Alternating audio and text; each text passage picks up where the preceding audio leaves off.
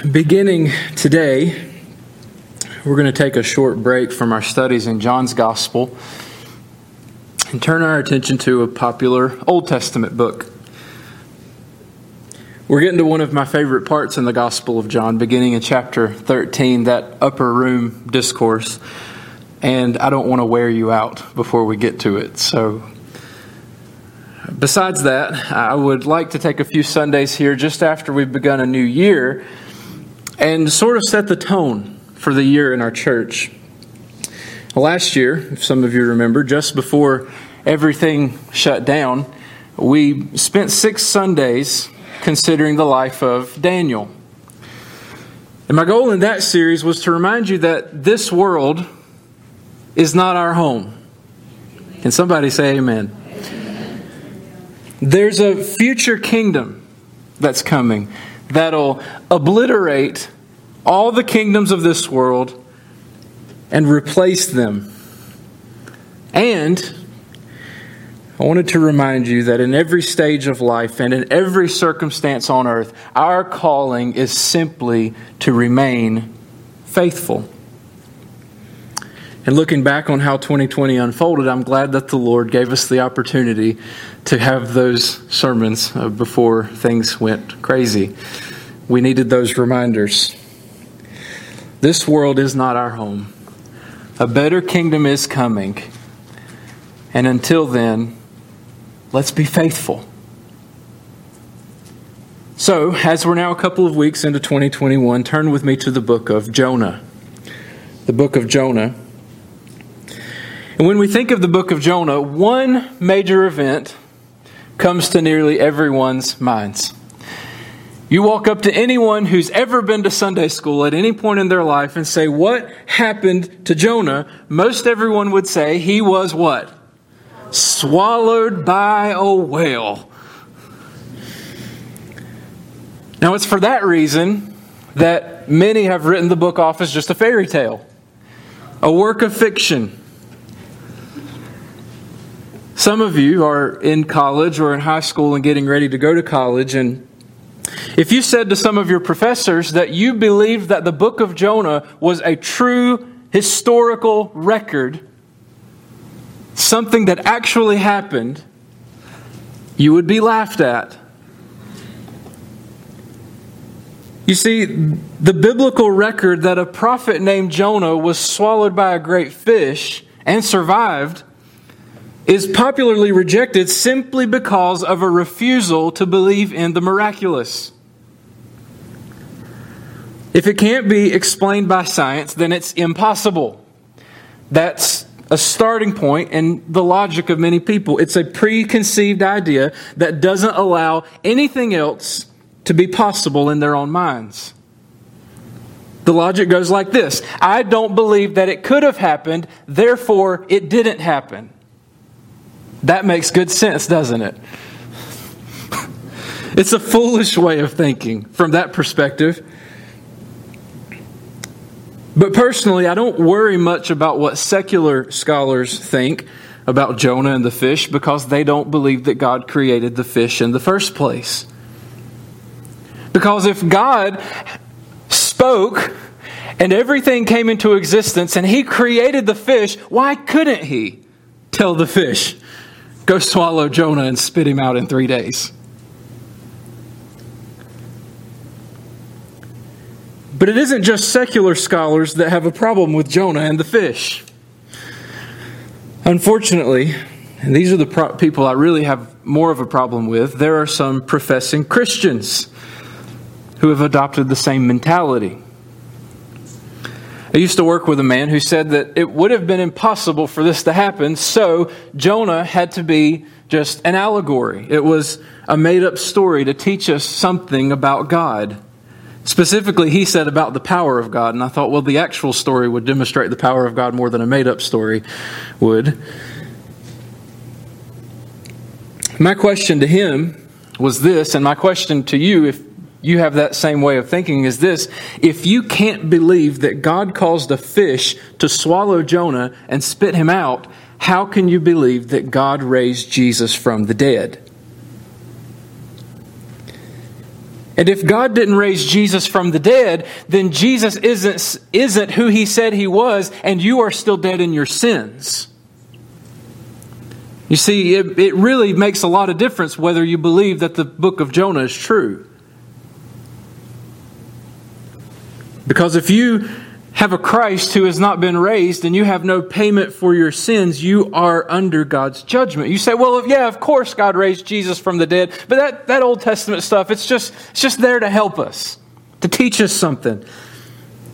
Well, it's inconsistent, isn't it, at the least, and illogical, to say that God has the power to raise Jesus from the dead, but he couldn't have told a fish to swallow a prophet. You either believe God's word or you don't. You can't pick and choose what is true and what isn't. But that's not really the point of the book, is it? The fish isn't the only character. In fact, he or she isn't even the main character. There's the fish, sure, but there's also Jonah. There's the Ninevites. There's a worm. There are other significant characters in the book. There's the sailors. But none of them is the main character either. The main character in the book of Jonah is the one who speaks the first words in chapter 1 and the last words at the end of the book in chapter 4. The main character of the book of Jonah is God. Yahweh, the Lord. He has something that he wants to teach Jonah. And by the inspiration of the Holy Spirit, he made sure it was written down because evidently he has something he would like to teach us. So let's dig in. Jonah chapter 1, verse 1. Now, the word of the Lord came to Jonah, the son of Amittai, saying, Arise, go to Nineveh, that great city, and cry out against it. For their wickedness has come up before me. But Jonah arose to flee to Tarshish from the presence of the Lord.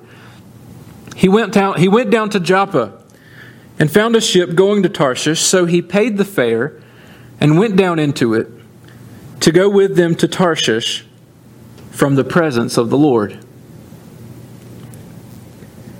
Now, this story is a familiar story, and so it's easy to just read those words and really read these 4 chapters and just say, okay, yeah, I know that, and move on.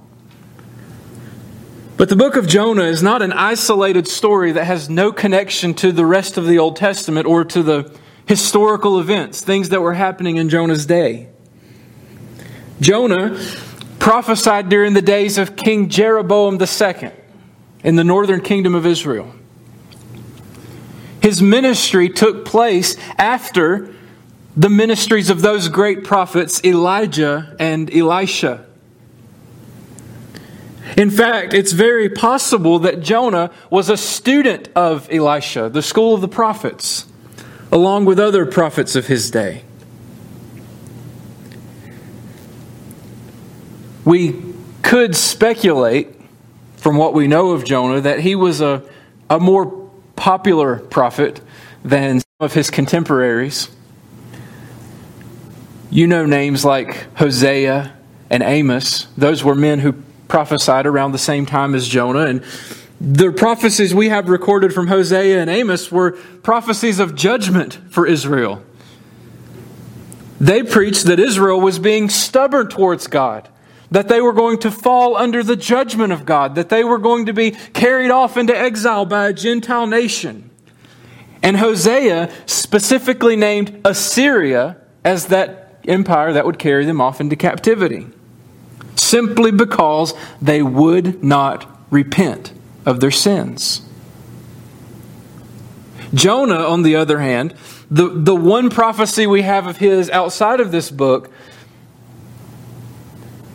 in 2 Kings chapter 14 is that Israel would actually recover some of the land that Assyria had taken from them.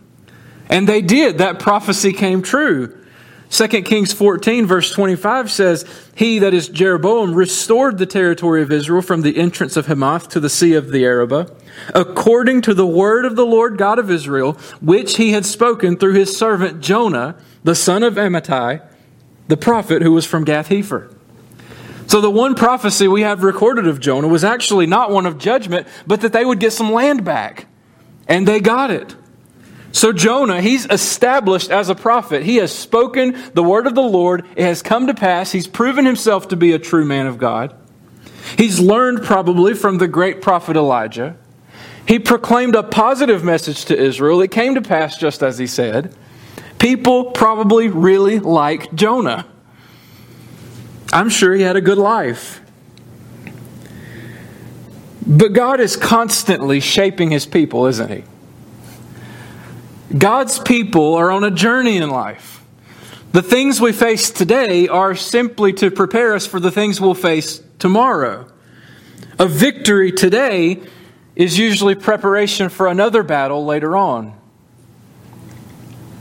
If you belong to God, your whole life is this process of God purifying you, making you holy, ridding you of sins and those things that hold you back in your walk with Him. For Christians today, we have the words of Paul in Romans chapter 8, that all things work together for good because He is conforming us to the image of His Son. The good that God is working everything in your life towards is the good of being made more like Jesus.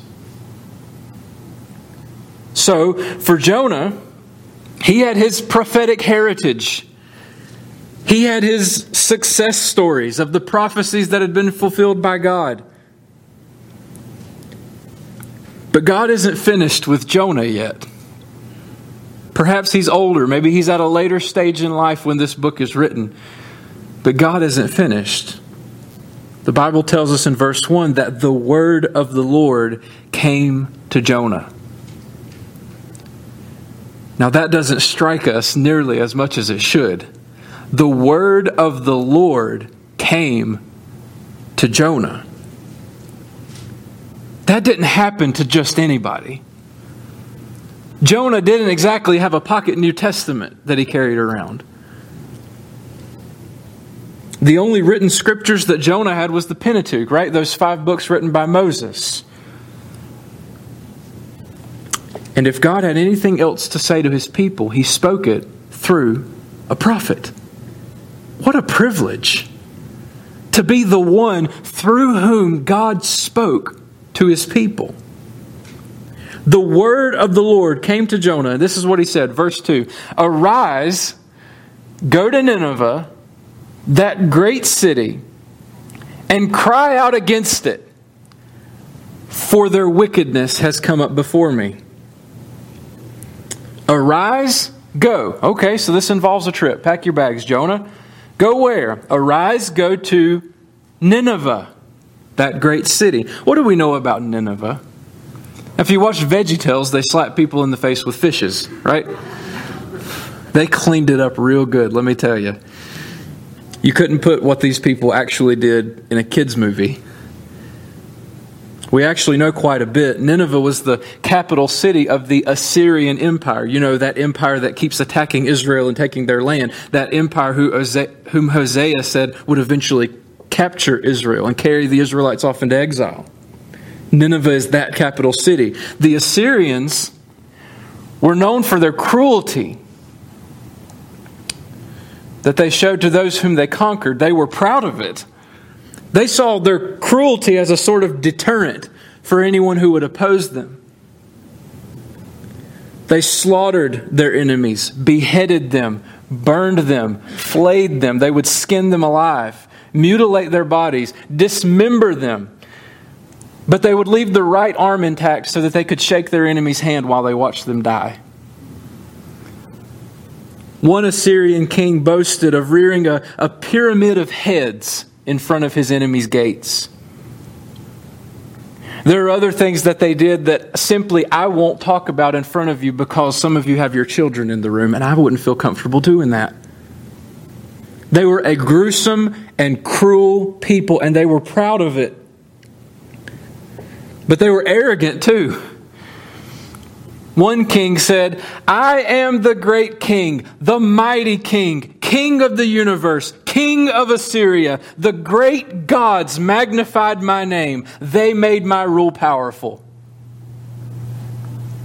Another king said, I am powerful. I am all powerful. I am a hero. I am gigantic. I am colossal. I am honored. I am magnified. I am without equal among all the kings. I am the chosen one of the gods.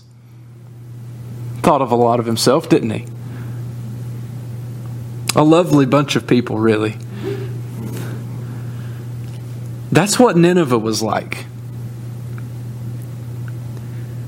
Now, with that in mind, hear what God commanded Jonah. Again, God commanded two things. Arise, go to Nineveh. No thanks. I don't even like to go to Winston-Salem, if I'm being honest. Preaching aside, it wouldn't have been safe for Jonah to even visit Nineveh. Look at the verse. God never promised Jonah safety. He just said, arise, go. And even if he was sure that he would be safe, why would he even want to be around this kind of people? They were wicked. Arise, go to Nineveh. But that's not all. What was the second thing God commanded? And cry out against it. Okay, God, so you don't just want me to go to the city where all the sinful, wicked pagans live. You want me to go tell them what sinful, wicked pagans they are. That could not have been an easy pill for Jonah to swallow. Go to the people who decapitate, dismember, flay, and burn their enemies and tell them that God is going to judge them. Why on earth would God tell Jonah to do such an incredible thing? To us, it looks like a suicide mission. Why would God command Jonah, his own prophet, to risk his life to tell evil people that they're going to be judged by God? Because they need to hear it. The judgment of God is not a popular message to preach, is it? But it's a necessary one. It's only cruel to tell someone that they're going to be judged by God if it isn't true. What if I went to the doctor? He did a scan on me. He found that I had cancer. Now imagine him saying, I know Jacob really well. I wouldn't want to do anything that would upset him. If I tell him he has cancer, it could devastate him. It would be hard on his family. Think about his church, his kids, his friends. They would be sad. I really just wouldn't want them to have to experience anything like that. And then he walks into the room with a smile on his face and tells me that everything's okay, that I'm in perfect health. I might leave the doctor feeling okay, but really that's a cruel thing to do. Which is cruel, telling me the truth or keeping me from getting upset and withholding the truth?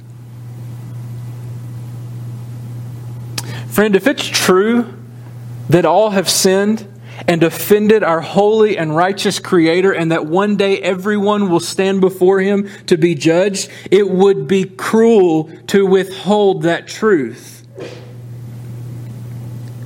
It is true.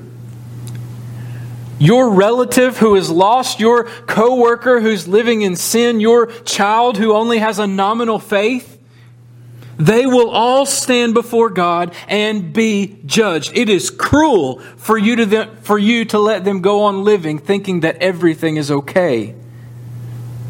Tell them the truth. That's what Jonah did, right? God said, arise, go, and Jonah got up and went, didn't he?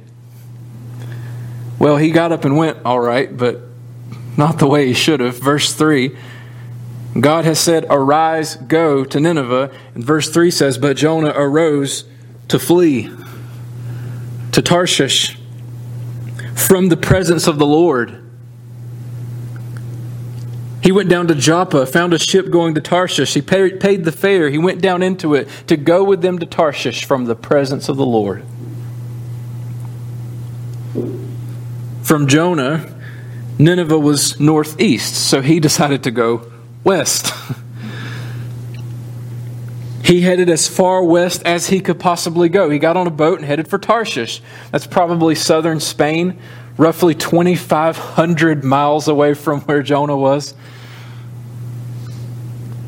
This was before Columbus sailed the ocean blue, so as far as their maps were concerned, he was literally going to the edge of the earth to get away from Nineveh.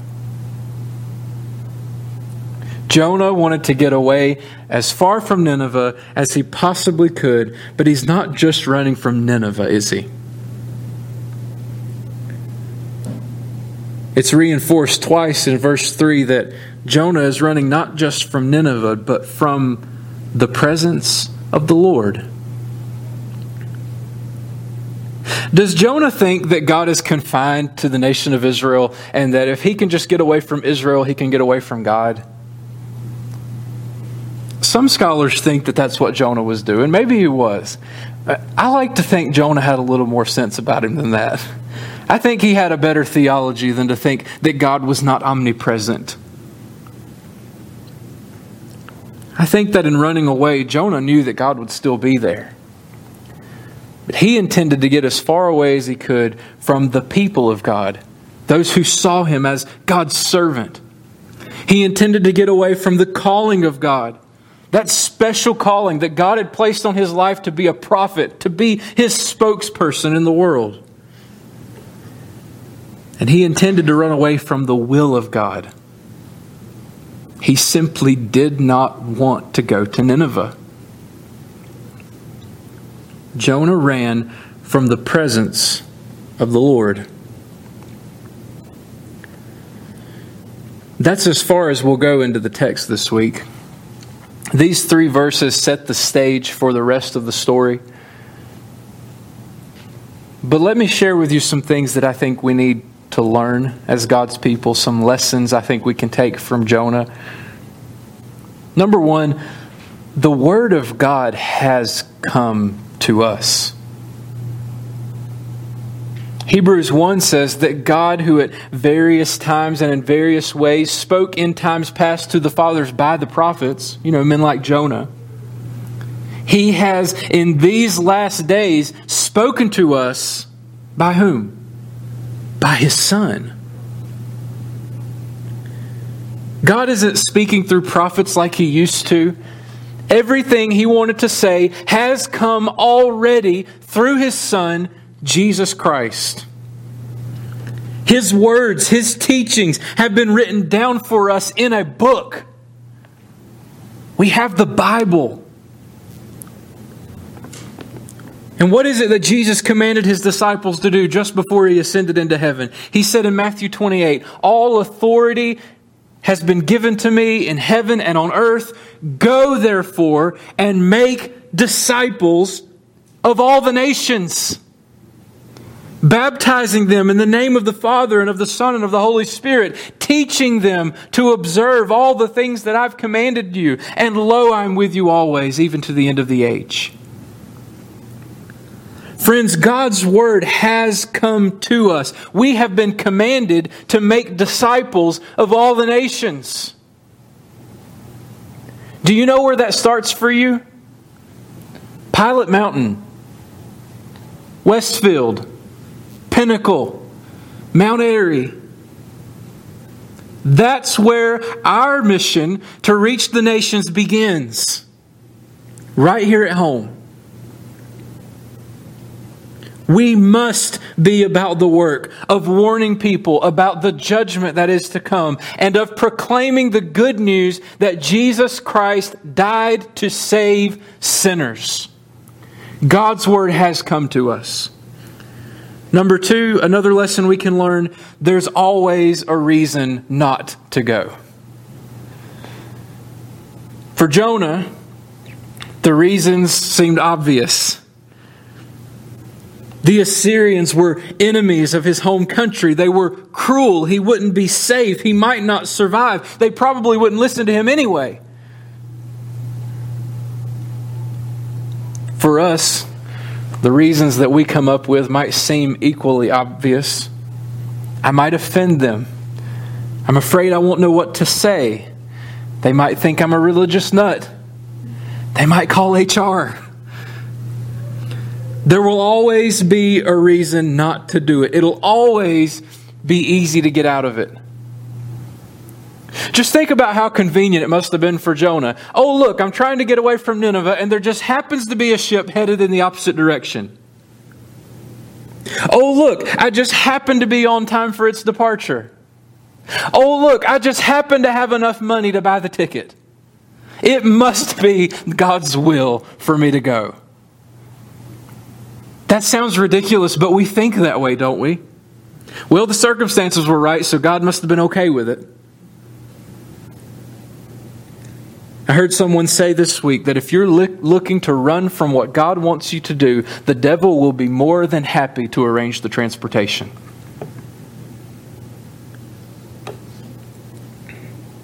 When it comes to sharing the gospel and making disciples, there will always be a reason not to do it. And there will always be an easy way out of it. Will you be faithful anyway? A third lesson, disobedience always costs you something. Verse 3 says that Jonah went down to Joppa, found a ship headed to Tarshish, so he paid the fare and went down into it. The ticket out of Joppa wasn't free. And your ticket out of doing what God has called you to do isn't either. I love this church. I know you do too. Many of you have been here your entire life. You want me to tell you how you can make sure that this church withers up and dies? Don't do exactly what Jesus commanded us to do. You want me to tell you how you can keep your own spiritual life from growing and thriving? Don't do exactly what Jesus called you to do. Don't share the gospel. Don't make disciples. Don't teach others the Word of God. Obedience is rarely convenient. There's usually an easy way out of it, but if we don't do what God has commanded us to do, your own spiritual life and the life of your church will suffer for it. Number 4, the last lesson I think we can learn from Jonah today is that God's presence is inescapable. Maybe I could say it this way: you can run, but you can't hide. Jonah was a true prophet of God, and God was not going to let him off that easily. God pursues His own like the shepherd who goes after the lost sheep. Jonah might be disobeying God's will, but there's a fish somewhere beneath him that won't disobey. Jonah might be rebelling against God, but the sea upon which he sails and the winds that push the boat will do exactly what God commands. God will get Jonah's attention. He will not be able to escape.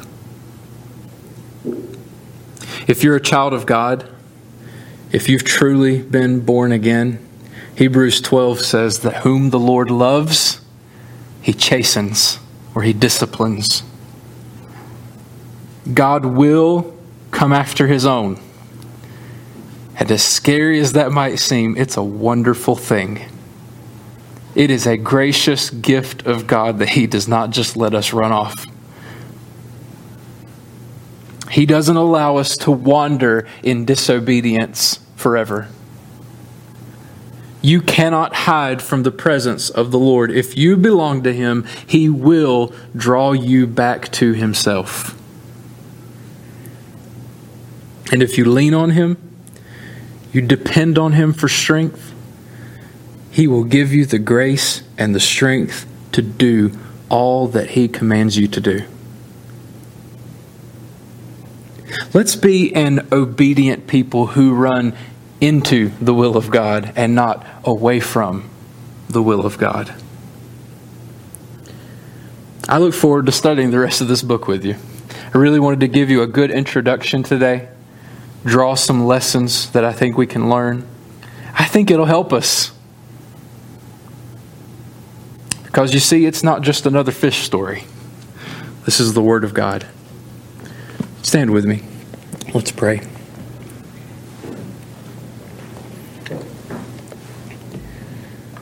Lord, we do thank you for your Word. Thank you that we can trust and be confident that it is true. That it is alive, it is powerful, sharper than any two-edged sword. It cuts us deeply, digs down into our innermost being, and reveals what is true.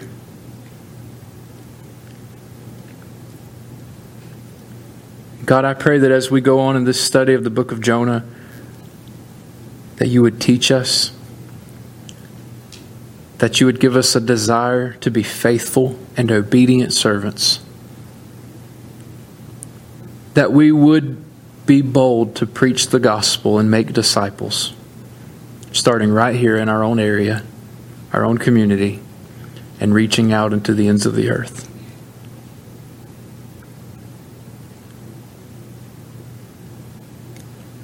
Lord, may we never try to escape your presence, but run into it, knowing that's where we find comfort and peace and everlasting joy. Thank you for Jesus who died to save us. I pray that if anyone here doesn't know you, that they would put their trust in Jesus Christ today. And it's in His name I pray. Amen.